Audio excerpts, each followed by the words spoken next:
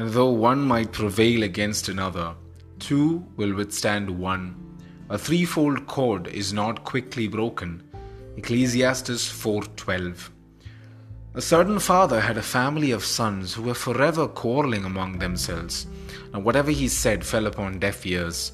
So he wondered how he could make them see that discord would ultimately lead them to misfortune.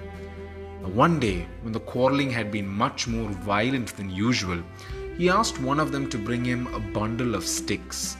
Then handing the bundle to each of his sons in turn, he told them to try to break it.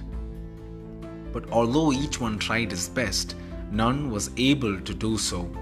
The father then untied the bundle and gave the sticks to his sons to break one by one.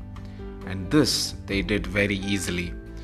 The father said, "Do you not see how certain it is that if you agree with each other and help each other, it will be impossible for your enemies to enjoy you?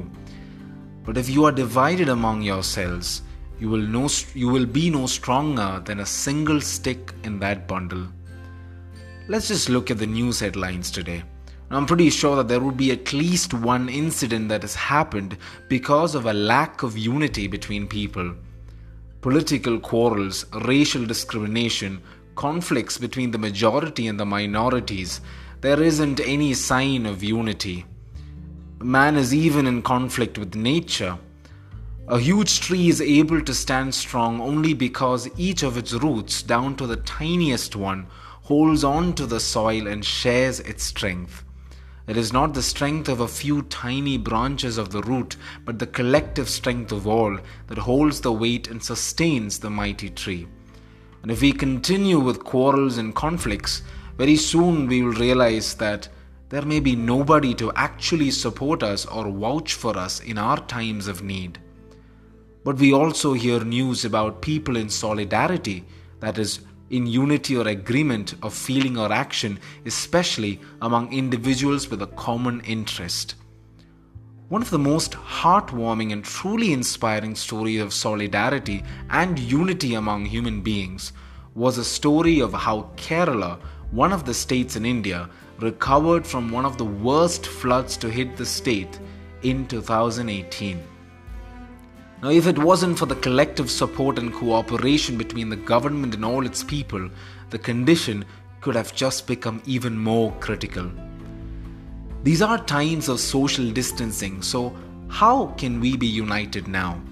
Do we remain connected and united in the virtual world as well?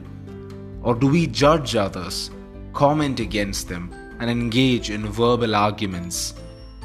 Do we speak and act without knowing the whole story? Unity does not lie in our words, but rather in our actions.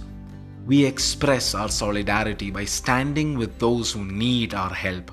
It could be either moral support, raising our voice against injustice, or even contributing financially. Let us look for ways in which we can be united, even amidst our differences of opinions, cultures, and beliefs. Let us pray.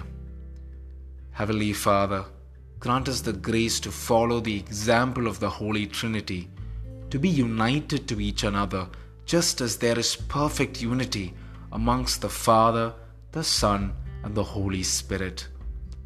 In Jesus' name we make this prayer. Amen. Jesus, Mary, Joseph, keep us safe this day and bless us. This is the Catholic Baby at the One Verse Project. God bless you.